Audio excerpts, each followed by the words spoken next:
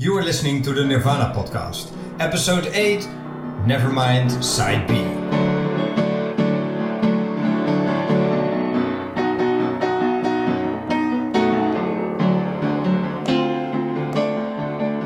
Hello everybody and welcome to the Nirvana podcast. My name is Sietse. And I'm Juditja. And what we do on this show is we talk about the music and history of the grunge rock band Nirvana. Now this is the 8th episode that we're doing, and we've made it all the way through Kurt Cobain's childhood, the early days of the band, their first record, side A and side B, then some interesting stuff happening in between, and now we've landed on the big breakthrough record Nevermind, and we're talking about side B because in the previous episode we've already discussed all the tracks on side A. So go back and listen to that one if you haven't yet, or just don't, because that's all the singles anyway. So perhaps this one might be more interesting, and you might hear some songs that you haven't heard before or not often enough if you're not that big a fan or just getting into Nirvana. That's right. And if you have listened to some of our previous episodes, and if you like what we're doing here, please support us by giving us a nice review, or by sharing a link to this podcast on your social media platform by choice, because that way you will help us find more listeners. And that's what we like to do. We like to reach as many Nirvana fans as possible. Yes, definitely. And one cool thing is that we know that we've reached at least one listener from Australia. Yes, that's because great. Because we got an email from that guy just this week. I think we're gonna read and discuss the email at the end of this episode. So if you're from Australia, stay with us to the end of the episode. But I think it's best first to get going with the music.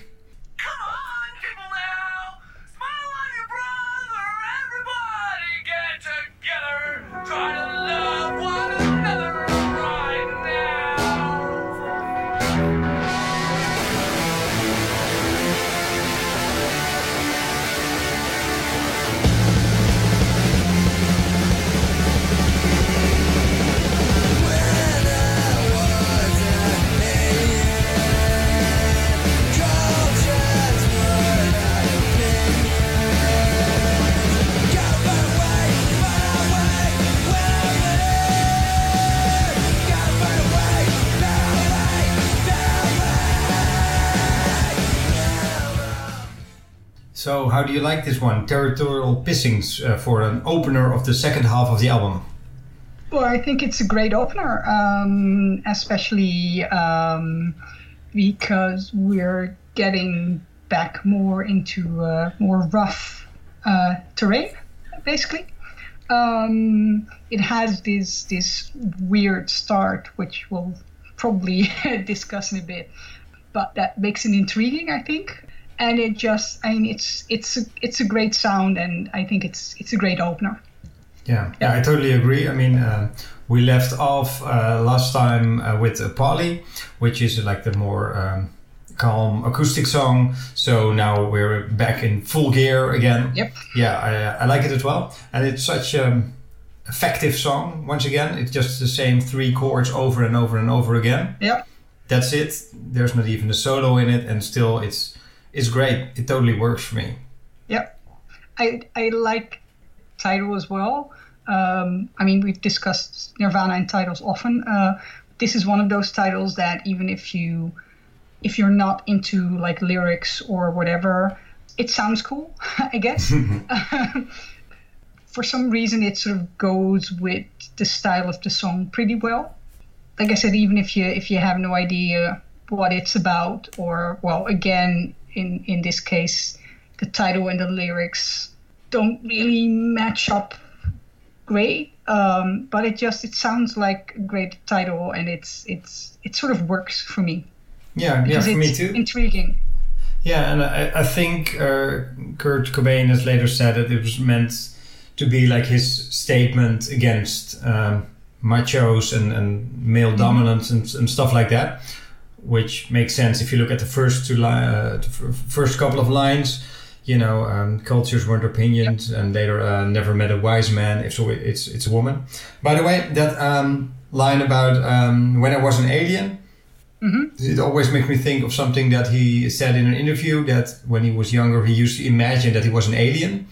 And that's probably for him, that explained for him why he felt so different from a lot of people and not really connected to a lot of other people. And that he used to fantasize about how one day, he would meet other aliens who were out here as well. Yeah, stuff like that. Yeah, cool. Well, that's also, I think, a nice contrast with that weird beginning.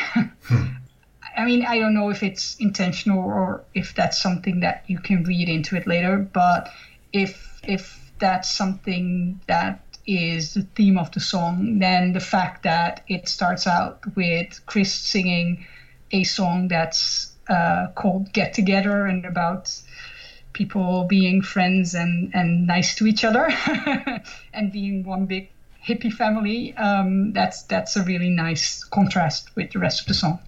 Yeah, I think so too. For people who don't know it, the part you hear in the intro, that's Chris Novoselic, the bass player, singing the song "Let's Get Together," which is a 1990s hippie song. So let's listen 60s. to that 60s song. Right? So let's listen to that original song. Come on, people now, smile on your brother, everybody get together, try to love one another right now. Which is a really naive, nice sounding get together song. Yeah, I think they were afraid that they might get problems with the copyright of that song, but nobody ever complained. So I think that's probably also because the way Chris sings it is it has nothing to do with the original. I mean, he's not just like off tune, he's entirely off tune. So there's like a couple of words that you can sort of discern as being this song, but other than that, no. No, that's right. I think it was something that they just did pretty spontaneous. Like, oh, we need something in the beginning. Chris, here's the mic. You come up with something, and then for some reason he thought of this song. There's also a version out there which doesn't have this intro, because we didn't really talk about the different mixes of this song, of this album last time, but maybe this is a nice opportunity to do so. Butch Vig, the producer of the album, he also made mixes of the album, which he was hired to do so. But then later the album was mixed by another guy, Andy Wallace. It's a bit of a vague story, but I think basically they weren't really happy with the mixes that their producer made, and the record company thought it could be better, and the band later really complained about that. But there's several accounts of people that said that, the band itself had complete creative control, and Kurt Cobain is actually the one who picked Andy Wallace to do the mixing, to the remixing of the album, and that he was really happy with it at first. But then later the album became such a massive success, and then he complained about how the album was ruined because it was made too slick and too sweet and too commercial. But I think that pretty much happened after it became so successful, and he felt uncomfortable with that, and that's something, he played a little blame game there, I think. He had obviously a history of saying things like that and doing things like that. Stuff like that also happened with the music videos, which we'll get into in a later episode. But that whole balance between working with other creatives like directors and producers, and on the one hand trusting them and being happy with them because that's their specialty, but on the other hand finding it hard to sort of give your work to them and let them work with it. That's a delicate balance for anyone. And I think that like you said, the insecurities that Kurt often had about his work and how it was perceived, plus the fact that he, I think, changed his mind often.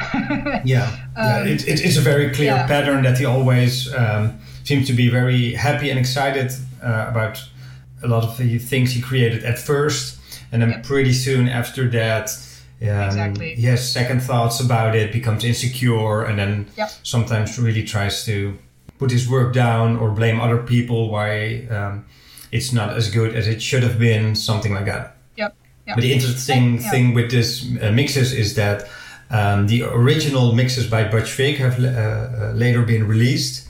They're called the Devonshire mixes. They're on Spotify now because they're on a super deluxe release of Nevermind. And in Territorial Pissings, it doesn't have Chris singing the Youngbloods song. So then it starts like this.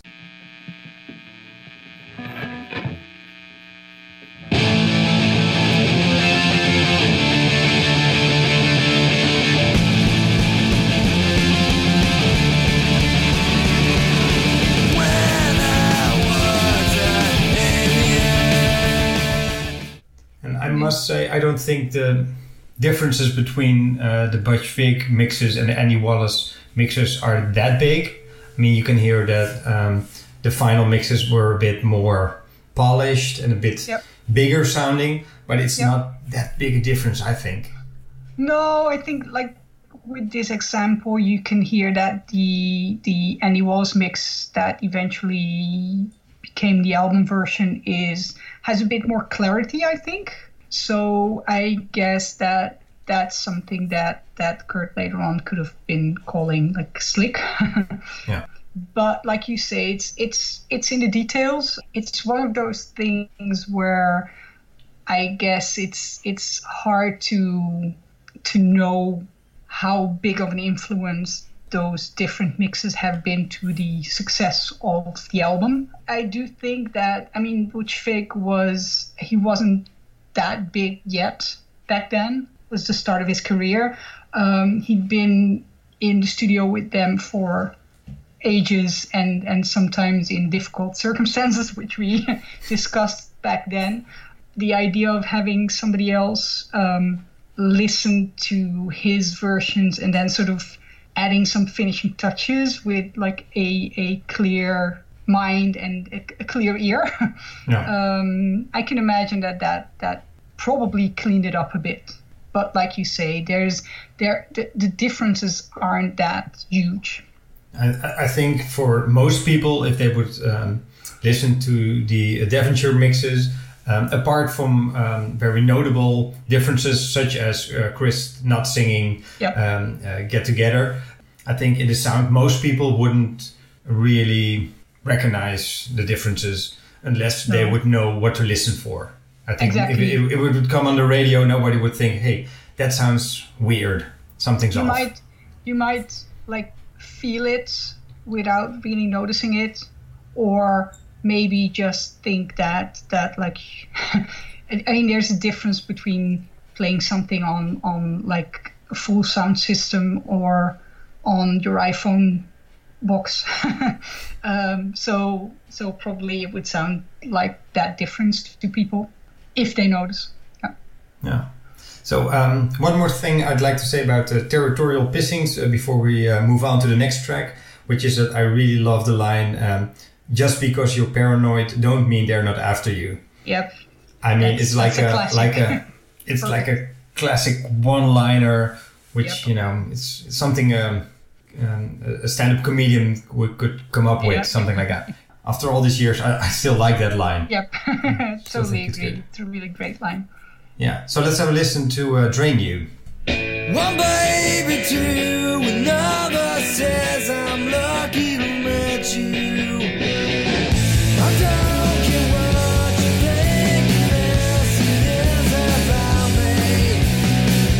It is now my duty to completely drain you.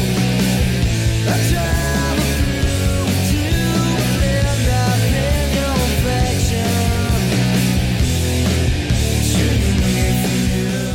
This is one of my favorites.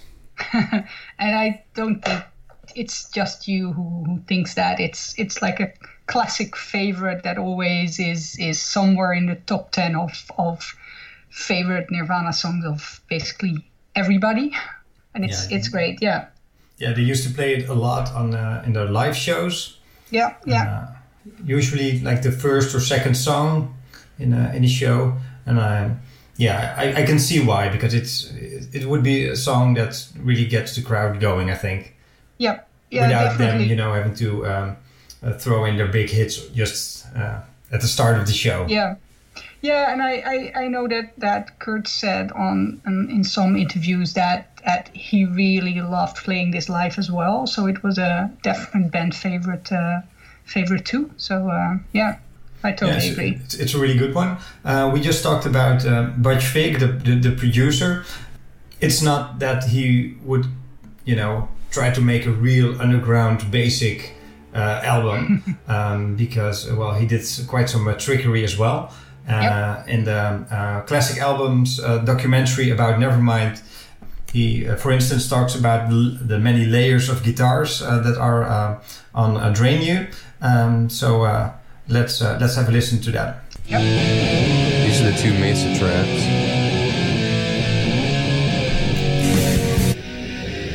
Here's the two Basement tracks. Here's the super grunge track. It's pretty grungy.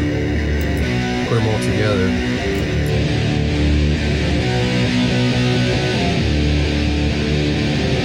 It's got a pretty glorious sound.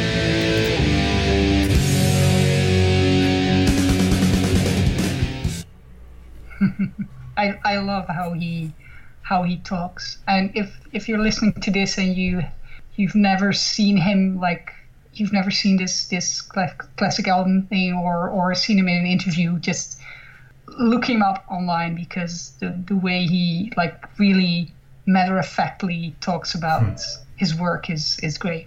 Absolutely. And I really love how he really breaks it down. Because if you listen to it, I would never have imagined that it has that many guitar parts layered on top of each other. You hear it's a full sound, but you don't realize it's that many layers. No, especially because they're at this point as a band they're a 3-piece. So if they play it live, you only hear one guitar. Yep. And here you hear about 5 or 6 guitars playing the same thing. What I also like about this song, we just discussed in Territorial Pissings that it eventually it started with Kristen singing. This song is just, and I don't know, but that might have been a reason for Butch Vig to do that before Territorial Pissings. There's a couple of songs on here that just start like that, like have no intro or whatever, it just starts. And I think for this one, for Drain You, it works really well.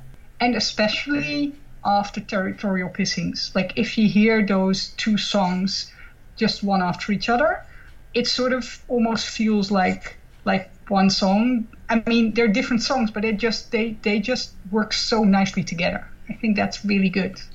Yeah, I totally agree.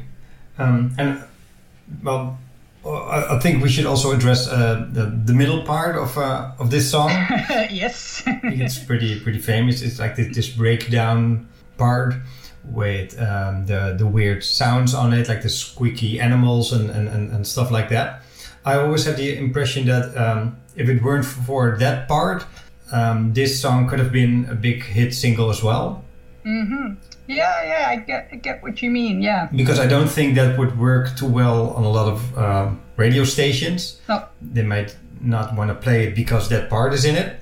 But if you would take that out, I think it would be a totally strong pick for a single. I mean, they had enough good songs for that position. I mean, yep. They're all on side A, but of course Smells Like Teen Spirit, In Bloom, Come As You Are, and Lithium are really, really strong singles. Yeah. But I think this could have been one as well. Yeah, no, I totally agree. On the other hand, the fact that it has that slightly weird middle part also makes it stand out, I guess. Oh yeah, I love that part. I just think that it would be a reason why it wasn't selected to come out as a single. Maybe we should have a listen to that part. Yep. And then afterwards I want to play you a version of this song which doesn't have it in it, and instead there's a solo. So first, so everybody knows what we're talking about, let's have a listen to that middle eight.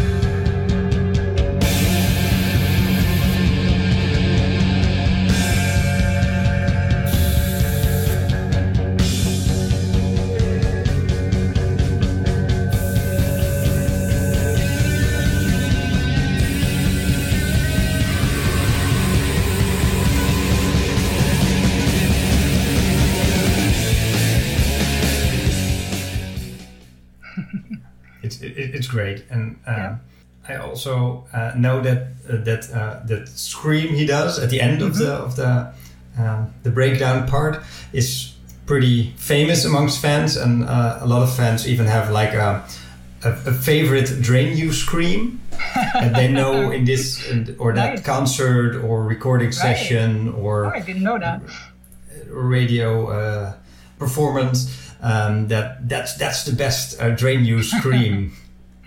Cool. I never thought about that. I didn't know that. I should go and find my own favorite one then. Yeah. Well, a very popular Do you have one. a favorite? Not really, but when I heard about this phenomenon, I started to think about it.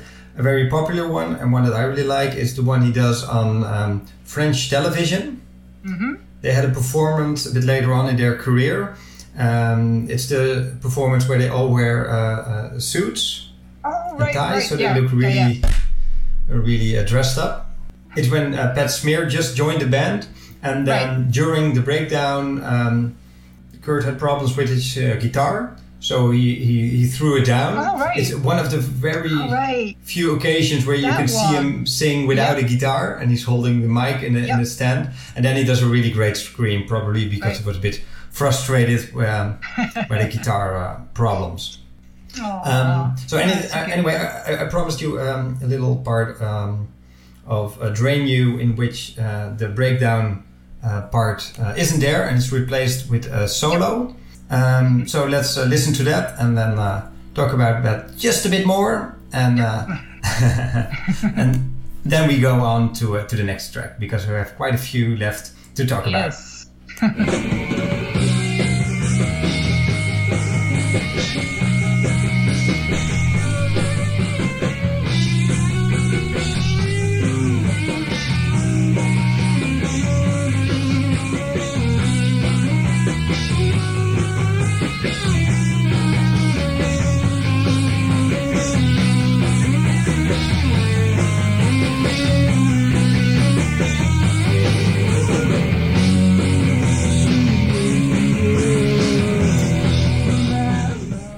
I must say that wasn't actually Nirvana.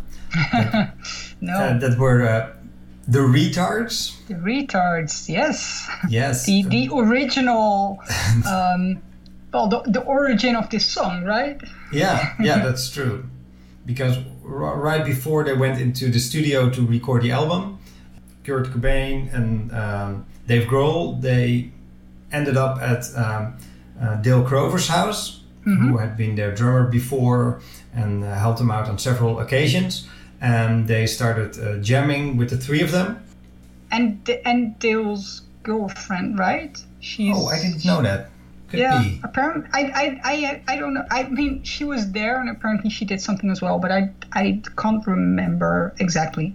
Okay, I thought it was Dale Crover on drums, Kurt on vocals and guitar, and Dave Grohl on bass, I think. Bass, yeah, I think so. They might switch it up a bit, but yeah.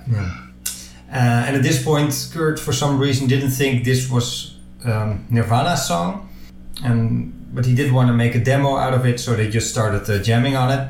And it sounds pretty good, I must say. The solo isn't that great, but it's fun to hear this version, I think. Well, you can hear he's improvising it, and not just improvising the solo, but also improvising the solo for a song that is still sort of in development.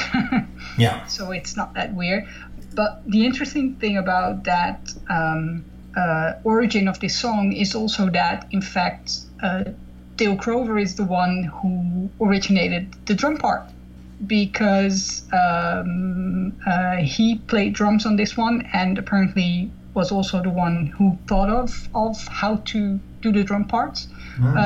And they were copied, adjusted, whatever, by Dave. But Dale's part in this was actually quite big, which you can't see on the track listing. But yeah. No, I don't think he ever got paid for that. No. Well, poor Dale. Yeah. I think he did all right. Yeah. One more thing. I've read somewhere that the working title of this song was Formula. Well, that fits with taking that first line about the babies literally, because formula is baby food. So yeah. Or it could refer to that he thought it was like a song written by a strict formula. Could be. Or isn't that proper English? I don't know. Yeah, it is. It is. I think so. Yeah. Yeah. Anyway, just because of the the whole baby thing in the first line is also so because of the image on the sleeve of the album.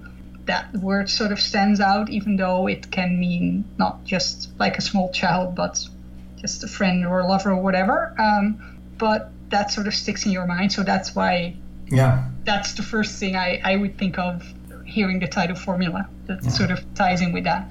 But then again, when they made this song, they didn't have like the album cover yet, so. True. No idea. Yeah. That doesn't really matter. I just wanted to show off a little fact that I know. It is interesting though, because again, getting to those titles, Drain You, this is a song that has a title that has words that are in the actual song. True. If it had stayed Formula, that wouldn't have been the case. So yeah. Yeah. True. So on to the next one. Yep.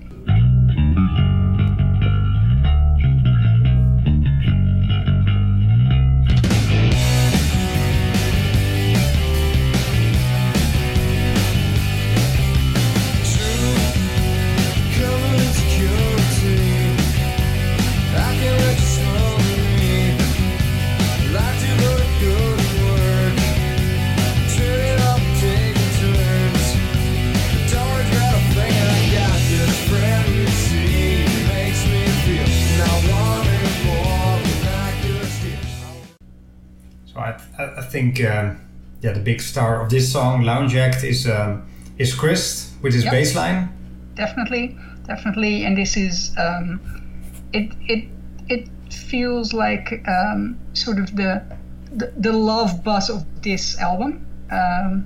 Explain. Sort of because it has that same sort of feeling that Love Buzz has to me, because of that bass intro and that sort of slightly soft 60s feeling. So it feels like a song in kind of the same vein, even though they're obviously entirely different, but they feel the same to me. Yeah, sure. You want to listen a bit more closely to what he does on the bass? Yep, yeah, definitely. Okay, so here we go with just Chris' bass part.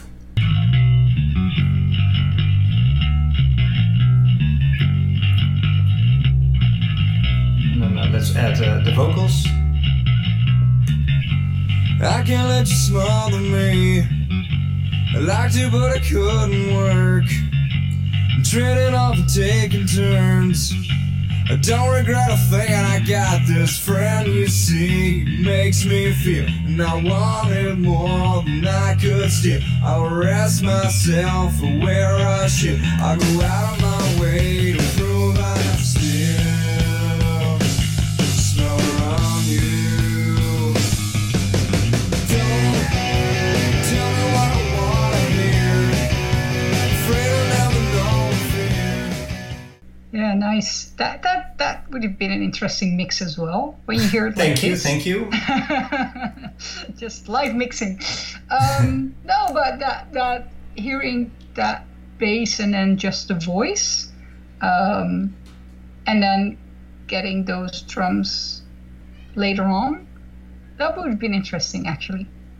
Yeah. But then again, I mean, there's lots of songs that build like that, so it's been done. But Yeah, that's I think true. the reason that it also feels like that is because, like you said, like the bass is like the star of this song. But on the other hand, I really like Kurt singing on this one as well. So those two are really complementary in here. Yeah, that's true. Do you like the first part of the singing where he keeps it calm and he's actually singing, or do you like the second part of it better where he goes more into screaming mode? I like the first part most because he doesn't do that often enough, I think. But the reason that the first part is so good is also because of the second part. So I think that you need them together.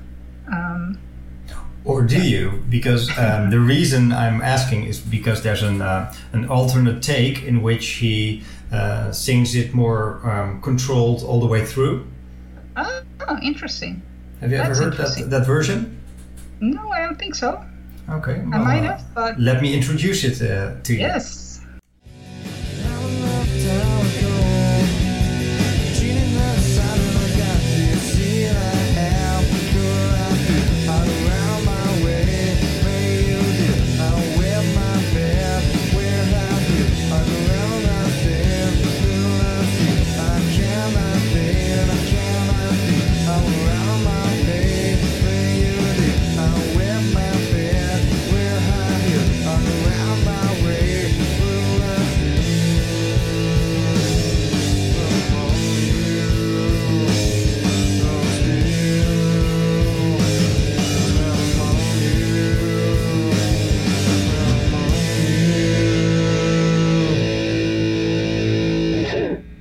So do you still think that the song benefits from him using both vocal styles in it? Yeah, I think so because I mean it's hard to say because obviously you know the other version so well, but like the song builds and the instruments build, but also the lyrics because there's a lot more repeating of lines at the end. So him keeping it down feels out of sync with the intention of the rest of the song, I think. But makes like sense. I said, it's also it's always sort of because you know the other version so well, it's hard to. But Yeah. I think that I prefer the official one. Yeah, I think this is an interesting. It's fun to have an alternate take, which is actually really different. Yeah. You can hear them try out several things before they Yeah. decide on what works best. Yep. Yeah. Yeah. And also, of course, there's some other lyrics on it. Yep. I believe it's not really clear. I can't really understand all of them, but I think he's mentioning wetting the bed again, which he did on that song of Bleach as well. Mm-hmm. I'm glad he took it out. Doesn't really work for me. No, it's a bit too. It's so literal that it's an imagery that it sort of sticks out like a sore thumb, I think. Yeah. Yeah, true. And in the final version, I think the lyrics are mostly about his ex-girlfriend. And this is one of the rare occasions where he actually admitted and talked about what the song was about. Yeah. And I think he even, I'm not sure if he said it in an interview or maybe he wrote it in one of his journals, that he didn't like playing this song because of that. especially Oh, yeah. not when his new girlfriend and future wife Courtney Love would be around. But I think they Right. hardly played this one live. Yeah, I to be honest, apart from maybe his personal feelings about the song and the lyrics, even though I like the song, I think in a live set this would be the song where you go to the bar to get some more beers. Not because it's not a good song, but sort of because it's that song that you know nothing really special is going to happen when they play it. And you can sort of like bob your head to it all the way to the bar and then come back and be ready for the next song. Yeah, that's because it's the type of song that a lounge act would play. Exactly, that's true. So the title is perfect. Yep. Okay, so shall I hit play for the next track, or do you have anything to add about the lounge act? No, let's continue. Okay, so here we go with Stay Away.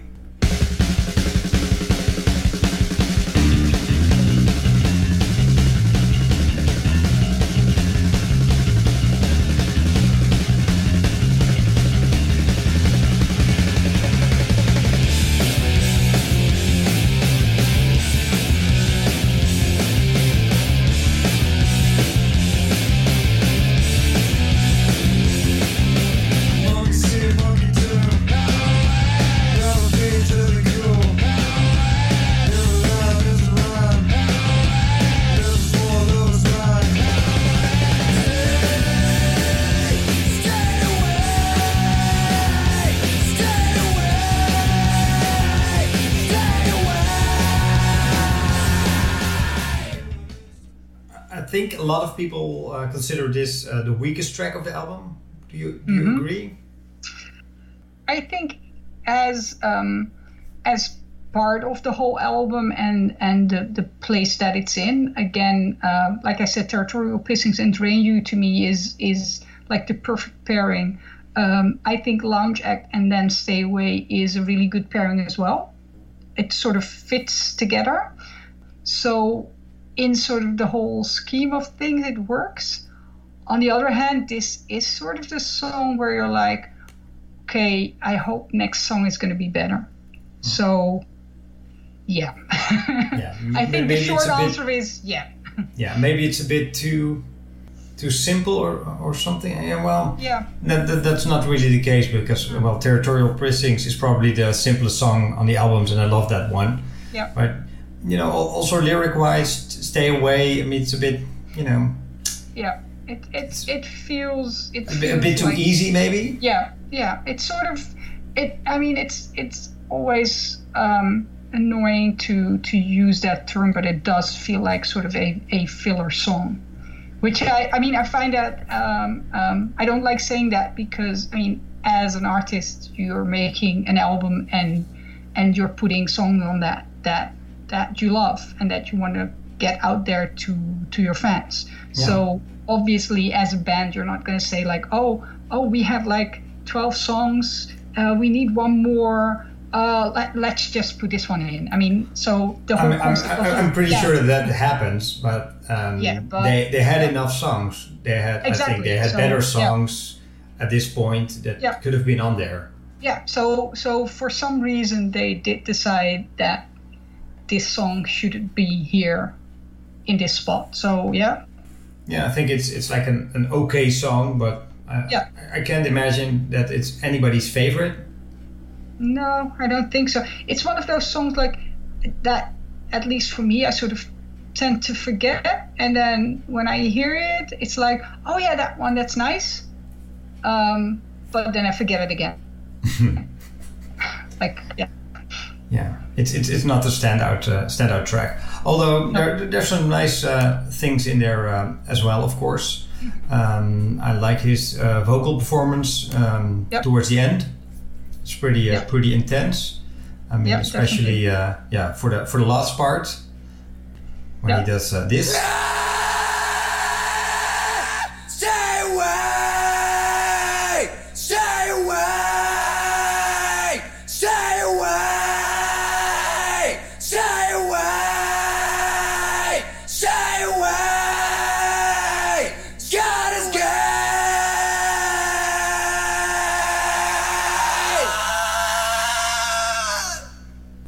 So there you have it. And also with the isolated vocals, you can hear really clearly that he morphed the lyrics to "God is gay" at the end. Yep. I don't think a lot of people picked up on that when the album came out, which is probably for the better because it Yeah. would have sparked some controversy. But I No, think that it's- was a line he used to spray paint when he was young Yeah. on Yeah. cars and walls and stuff.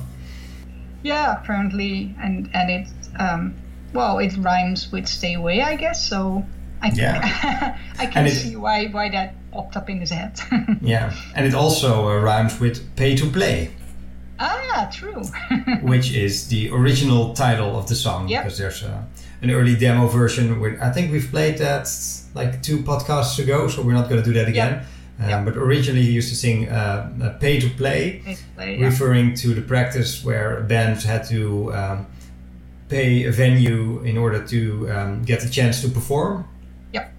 Well, we know each other from doing improv theater, so we're very You know familiar about with the that one? practice. Yep. So one more thing I'd like to share about this song, and that's a cover version by Charles Bradley, which came out on a tribute album later, and I really love the way that they make a totally new arrangement and version of this song. So we're gonna have a short listen to that, and then I think we're done with "Stay Away," right? Yep. Every line has a rhythm. I don't know why.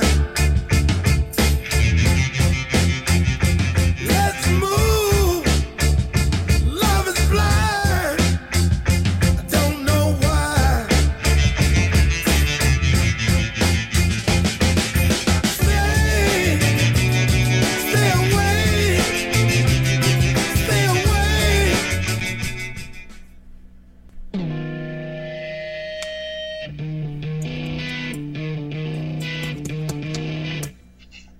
Stop this song without any words. I got so high, strapped till I bled.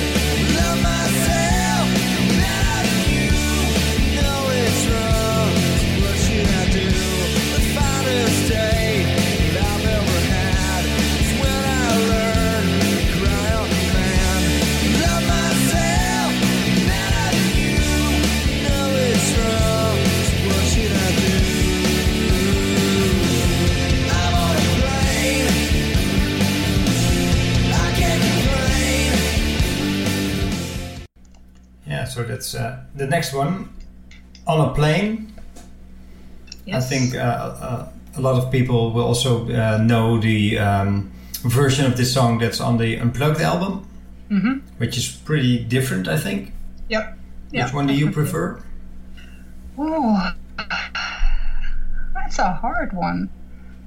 I think I mean, I like them both. I think I prefer this one. Yeah. Let me guess, because there's more harmonies in it.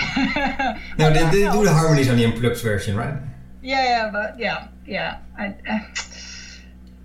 The unplugged version it sort of feels like when you hear that one, it's like, oh, this really works. Like this is like the unplugged works for this song, Yeah. which it does.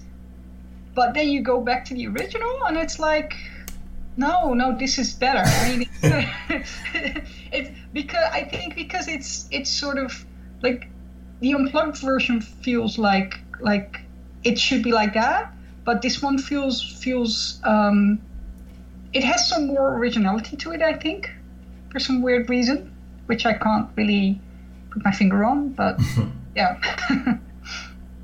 Yeah, I think I like this version better as well. It has a bit more of a punch to it. Yep. So Definitely. yeah, it's a bit more energetic. Yep. So I like it better as well. Although the lyrics come across a bit more, a bit stronger on the Unplugged version, I think. Yeah. Well, which I suppose makes sense because the music isn't that loud, so Yeah. there's more focus on the vocals. Yep. But you mean that in a positive way, right? Yeah, absolutely. Yeah. Yeah, because like my one pet peeve with this song is that like I like it very much until he sings "I'm on a plane, I can't complain," and then I'm like, no, please don't. This was like a good song, and then sort of the main thing that he repeats over and over again is like musically it's least interesting, and lyrically it's like, I mean, he does a lot of rhyming and stuff like that, which I don't mind, which works. And then here, for some reason, it just annoys me. Yeah. I would love this song much better if that would have been different. Yeah, just to. Yeah. I think the song's better than having that sort of trivial thing in there as the Yeah. main line. Yeah. So every time you hear him sing, "I Can't Complain," do you think, "Hey, wait, you should have a new complaint"? Yeah. Yeah. It never bothers me that much, but I see where you're coming from. It's a bit, too straightforward, or a bit Yeah. too easy or simple. I don't know. Yeah. But This- I do like the rest of the lyrics, in which he, as he does quite a lot, he has a lot of meta comments on songwriting. Yep. Maybe it's a bit too much to have that in "Stay Away," every word ends in rhyme, I don't know why, and stuff like that. And Yeah. then here again, it's no time to make it unclear and write off lines that don't make sense. I don't think that's the best combination of two songs going back to back. But I do think this is a fun song. It has like an original approach to writing a rock song, I think. Yeah, definitely. I also think this is the most REM-like song they ever did. Even more than All Apologies. Yeah, to me this is more REM. Yeah, definitely. Why is that? I think it has to do with the harmonies. It has to do with the tempo of the song. All Apologies is slightly slower. This one is more upbeat, which is more like, especially the earlier REM stuff. Like if you hear us talking about this now and you only know like Losing My Religion or Night Swimming or whatever, or Everybody what's that Hurts. song? Everybody Hurts. Go back like about 5 to 10 years before that, because they made a lot of albums before that as well, that have, I won't say a distinctly different sound. It's still REM, but it's more. I think you'd be pleasantly surprised to hear their earlier work, especially if you like Nirvana, because it's slightly more guitar-oriented, less slick, I think. And this is definitely a song that sounds like that more early days REM. And I know the band was, I mean, Kurt liked REM, the rest of the band as well. I think they had some. I mean, they were in contact as well, I think, at one point. But they also had Kurt would comment a lot about how he didn't want to sound like REM. That was one of the bands that he mentioned often. Like, no, that's not what I want. Well, I think he was maybe he was a bit afraid to become like a REM ripoff, something like that. I think that, I mean, he must have realized that even though REM is a different kind of band, also because of the combination of instruments and stuff like that, they both share a love for well-written melodies within a guitar setting, and a love for 60s sounds and 60s harmonies, but in a modern way. So there is definitely a sort of an overlap between that. But even in their earlier work, I mean, REM were never, they were more guitar oriented, but they were never as heavy as Nirvana was. So I think that perhaps Kurt was afraid that their work would be smoothed too much and sound too sweet. But I think that the interesting thing about this song, I would have loved to hear an REM cover of this one, because I think it would suit them as well. And also, Kurt's voice at the start of this song even sort of has a bit of a sound-alike with Michael Stipe's voice in this kind of songs. So yeah, there's a real overlap there, which I find interesting. Yeah, it is. Well, in the beginning of the podcast, when we talked about the mixes of this album, I know that Scott Litt, who was famous for producing REM, was on the list that Kurt could pick somebody from to mix the album, and he didn't want to have Scott Litt because he didn't want to sound like REM too much. Exactly. Yeah. Interestingly enough, later for the next album, they did work with Scott Litt to do remixes of some of their songs, but that's a different story. But yeah, it's an interesting combination, Nirvana and REM, because there's a lot of they had contact with each other. They respected each other, but well, at least from Kurt's perspective, he kind of wanted to keep his distance. For I think some reason or another. Yeah. So let's to finish off on a plane. Let's listen to an early version of this song, which has different lyrics, but well, unfortunately for you, the "I'm on a plane, I can't complain" is still there. So it's kind of hard to make out the words, but they're definitely different than what ended up on the album.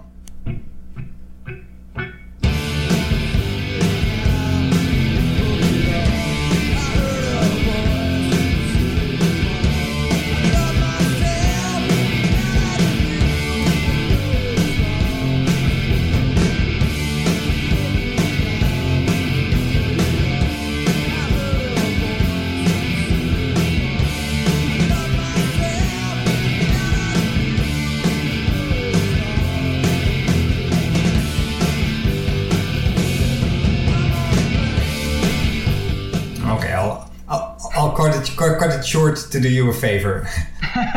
Thank you very much. I do like the fact that in this one, like, he's obviously still looking for the best lyrics, but the line he sings out loudest is one of the lines that is in the definitive version as well. Love myself better than you. That I mean, the rest of it is like mumbling, but it's clear that line is definitely one that he likes, because he doesn't mumble that one. And I heard a voice. Yeah, he sings that pretty clearly as well. Yeah, but that he replaced that with a different line later. So, are you ready for the final track, or is it the final track? Here's Something in a Way.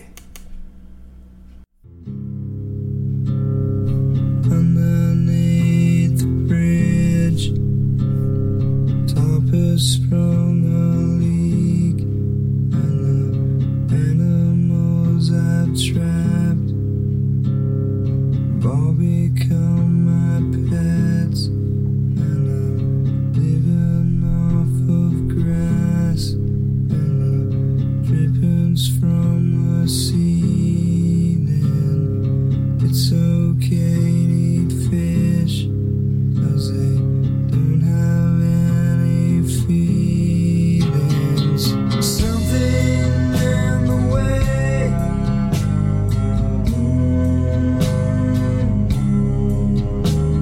something in the way,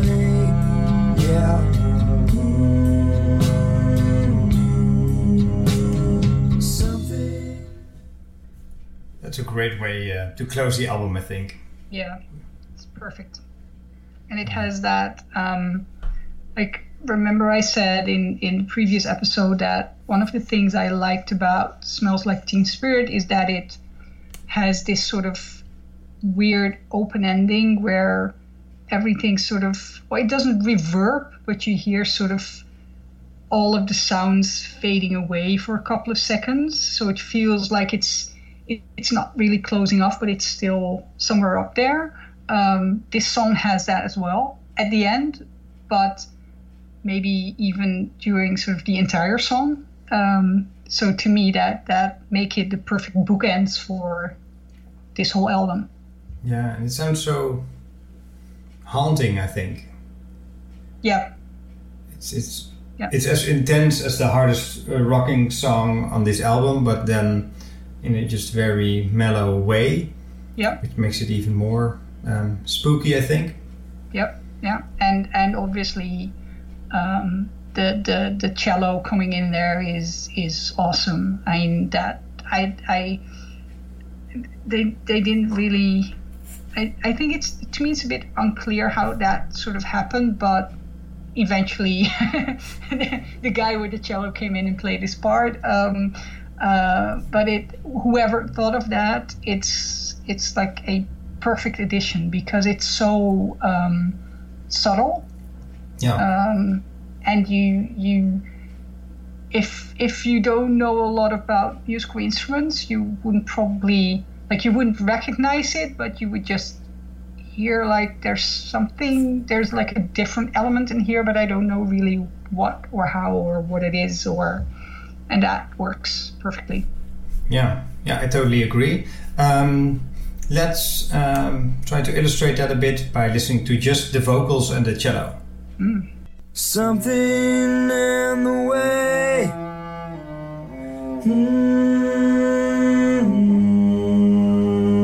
Something in the way. Yeah. Something in the way.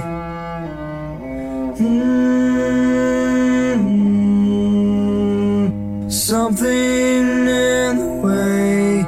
Yeah. Something in the way.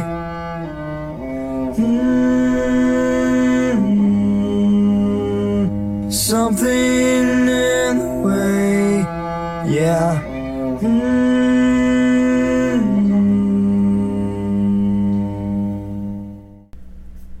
It has that nice unpolished feeling that sort of works. I'm always a bit on the fence about this song because I think most people know this, that it was horrible to record this.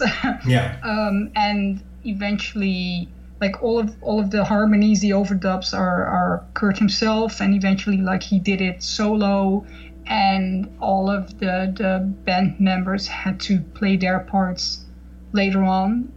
But because Kurt just did it solo, and apparently it was take like 300 whatever, there wasn't like a clear tuning and a clear timing, so it was really hard for the rest of them to play along to that. And when you hear this, like the cello isolated like that, you can hear that a bit as well, sort of trying to find the exact note and the exact timing. And part of me wishes this could have been done like perfectly, but on the other hand, it's the whole fact that it's not perfect that also makes it so good. Yeah. So it's sort of I a weird I thing. think it's perfect just the way it is. I mean, it's slightly out of tune every now and then. Like you said, the tempo isn't that tight, but I think it all adds to the atmosphere of the song, which is the most definitely. important thing of it. Yeah. Yeah, absolutely. And it's the song has this weird combination of being both scary and comforting at the same time, which I think is really special. Yeah. And also there's a bit of, well, it's not really myth making, but the whole line about underneath the bridge, especially back in the day when hardly anybody knew Nirvana and Kurt Cobain and the way they were presented, and then he was singing these lyrics. it did lead to a lot of people believing that he actually lived under a bridge. Yeah. He even said so himself in interviews sometimes. But just to be clear, he never did. Everybody who knew him back then agrees that he hung out under the bridge, but he never actually lived there or slept there. No, but it's a nice image nevertheless, and there's also this weird tendency of fans and journalists of trying to make stuff autobiographical and liking it if something has really happened to the writer or the singer. So I can't blame Kurt for keeping that myth, because it's what people like as well. Like singing and writing about what has happened to you sort of, to a lot of people, feels authentic, and journalists are interested in that. So yeah. And he was into creating his own myth, and well, I think way back in the very first episode we did, in which we discussed Kurt's and also a bit of Chris' childhood in Aberdeen. I think we talked about how he didn't always, was truthful in his statements and in his stories and his interviews, but in a way he did speak his emotional truth. Exactly. And this is about living under a bridge, is probably about feeling alone and isolated and forgotten and stuff like that. So I think that's where it comes from. Exactly. That's more important than the fact that he didn't actually live under a bridge. I mean, in a song you can you can tell stories, and there's lots of singers who have never written songs about their own childhood and are still really successful. So yeah, absolutely, yeah. But I think, well, when Kurt wrote this song and when they recorded it, there was no way that they could have known that it would become a million-selling record. Yeah. And every lyric would have been, analyzed and exactly. So, but I think it's kind of interesting how just one song with just a couple of lines makes such an impression and really influences the way people perceive the singer. So, well, you might say that this is the end of the album. Mm-hmm. In two ways, I think. The final part of this album really set the template for many albums to come in that period, which is first ending with the slow acoustic song. A lot of bands copied that, and then also following it up with a secret track. Because there's a hidden track on it. I think that was also I think interesting to notice that. We've been talking about side A and side B and vinyl, but the surge of the hidden track was also because of the CD player. Yeah. Yes, people, it's time. CD players, finally. So, that was easier to have a hidden track on there. And there were I think a couple of years later, but still there were so many artists who just threw a secret track on their CD just because they thought it would be fun. And you'd have that CD playing for 20 minutes after the final song. And then eventually, I think the record is 40 minutes after the last song before something new happens. Back then you had those CDs that had double layers because they weren't as good as they were now, so they needed double layers for more songs. So it became a whole hype. Thanks to the CD. And actually, Nirvana were, I think, one of the first to do this. Not the first, but probably not. Well, in a way, it's he kind of copied the Beatles. I mean, when the Beatles were making their records, the CD hadn't been invented yet, but they did like to make Yep. jokes like this on their albums, on the vinyls. Like, Yep. well, there is more or less a secret track on the Abbey Road album. Yep. True. Yep. Because there's a song, or well, a song, like half a minute song Exactly. that isn't mentioned on the sleeve of the album. Yep. On Abbey Road, I think. Mm-hmm. Yeah, it's on Abbey Road. Yeah. And also that they like to mess around with stuff like that, Exactly. They wanted at one point to add a really high tone that only dogs could hear at the end, I think, of the White Album, and well, things like that. Yeah. And also Kurt apparently took inspiration from his personal life. Yep. He used to tell the story that when he was living with one of his friends, he used to get a cassette tape. For the younger listeners, Google what a cassette is. And then he would have a completely silent recording on a cassette. And then after like half an hour, he would record like a creepy voice, like, I'm coming to get you. And then when they went to sleep, he just put the cassette on play, so you wouldn't hear anything for 30 or 45 minutes, and then the voice would come up, and then he tried to scare his friend that way. And basically, this is the same thing, because it ends with a really mellow song, and then the hardest, noisiest song of them all shows up. Exactly. So, want to have a listen to Endless Nameless? Yep, let's do it. Because that's the song that we're talking about.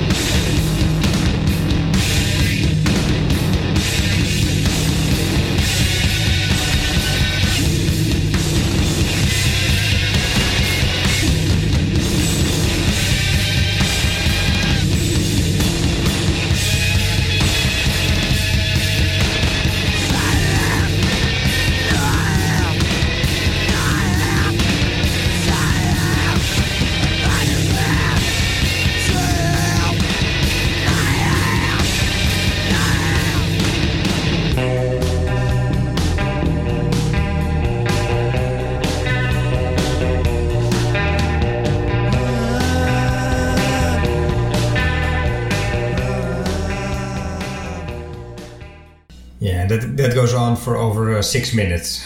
Yeah. Although it does, but it does have its different sections.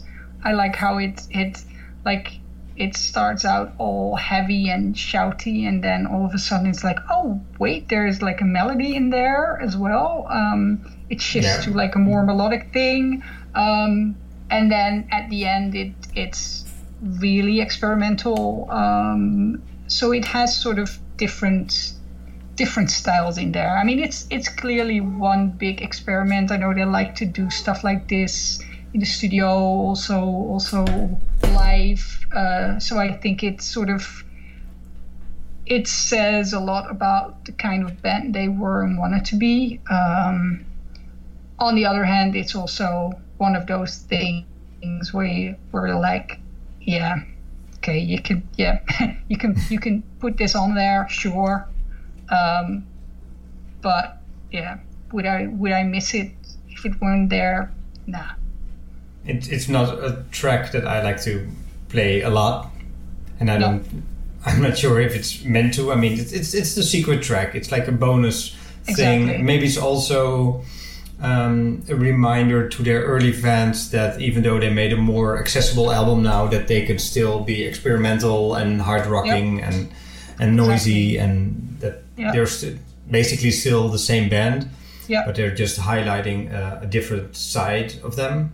Yeah, Something definitely. like And what I've always found quite interesting as well is that on the original album, there are only 2 songs that are attributed to all 3 band members, and that's this one and Smells Like Teen Spirit. So I think that also says something about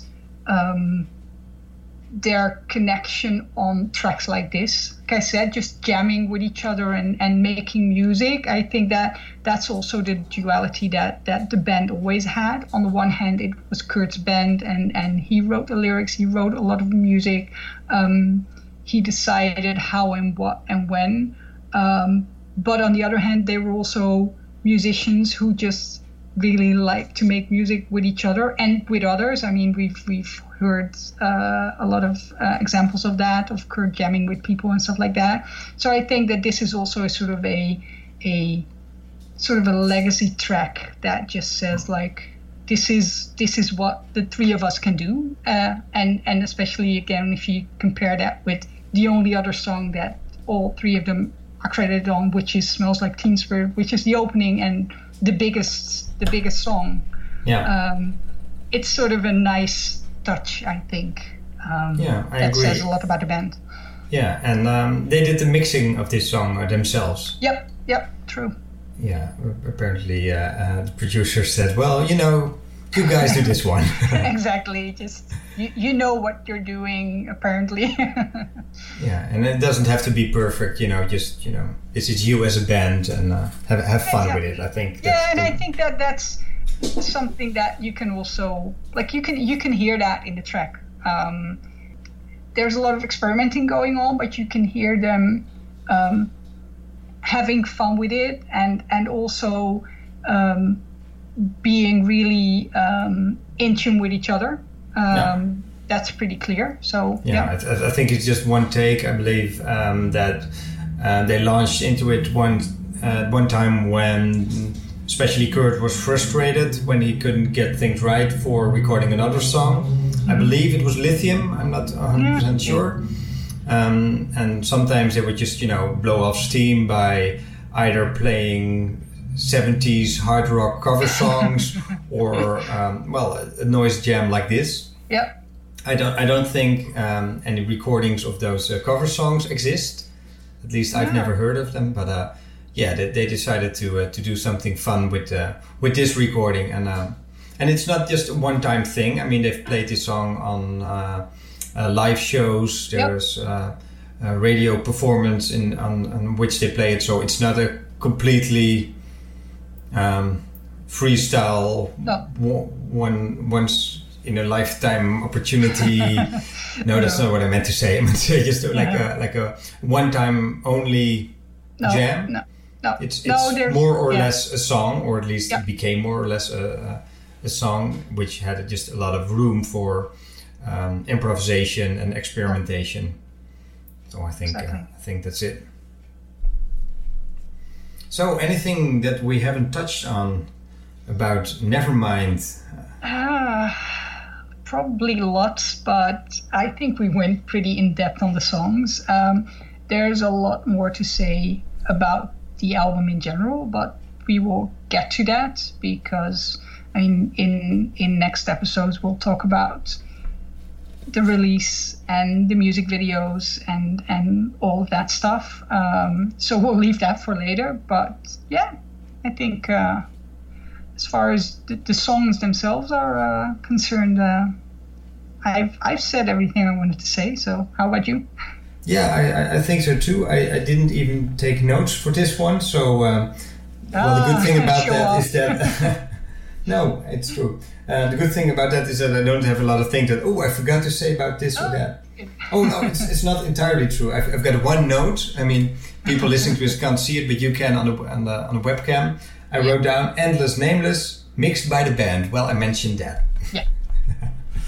Well, no, but like you said, there's a lot of things left to say about this album, but that mostly has to do with the major impact it had on the world, and of course on the band itself, and everything that happened right before and after the release of this album. We will talk about in our next podcasts.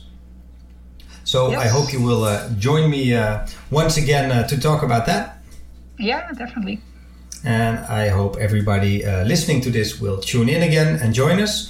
If you have anything to say, or maybe you we made a mistake somewhere you want to correct, or maybe you have some interesting remarks about this album, or you just wanted to say hi, please send us a message. You can do so on Facebook. If you go to facebook.com/Nirvana podcast, you will find us.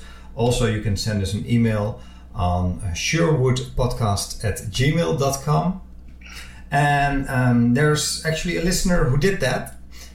His name is Matt, and he wrote us last week, "Are you still working on this podcast? Because it's great. I don't know why a million people aren't hassling you guys for more content.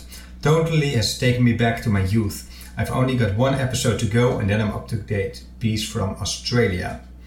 So thank you, Matt. We love receiving messages like that, not just because we love to be complimented, but also because we like hearing what you think. If you think we're wrong about something or we're missing something, do let us know. I know some people have been sort of doing some messages to us via Facebook. We have a Facebook page, so feel free to comment there as well or send us a message, and we'll definitely get back to you. And thank you again, Matt. Yeah, thanks a lot everybody for listening. Thank you, Juditha, for being on the show again. Yes, thank you for having As me. always, I'd like to thank piano player Joep Hullegie for playing our theme music. If you want to hear more Nirvana songs played on piano, just go to Nirvana Piano on several platforms. I think the best one would be either YouTube or SoundCloud. Just search for Nirvana Piano and you'll find Joep, who was kind enough to let us use his piano version of Aneurysm. So thanks a lot everybody for listening, and till next time. Bye. Bye.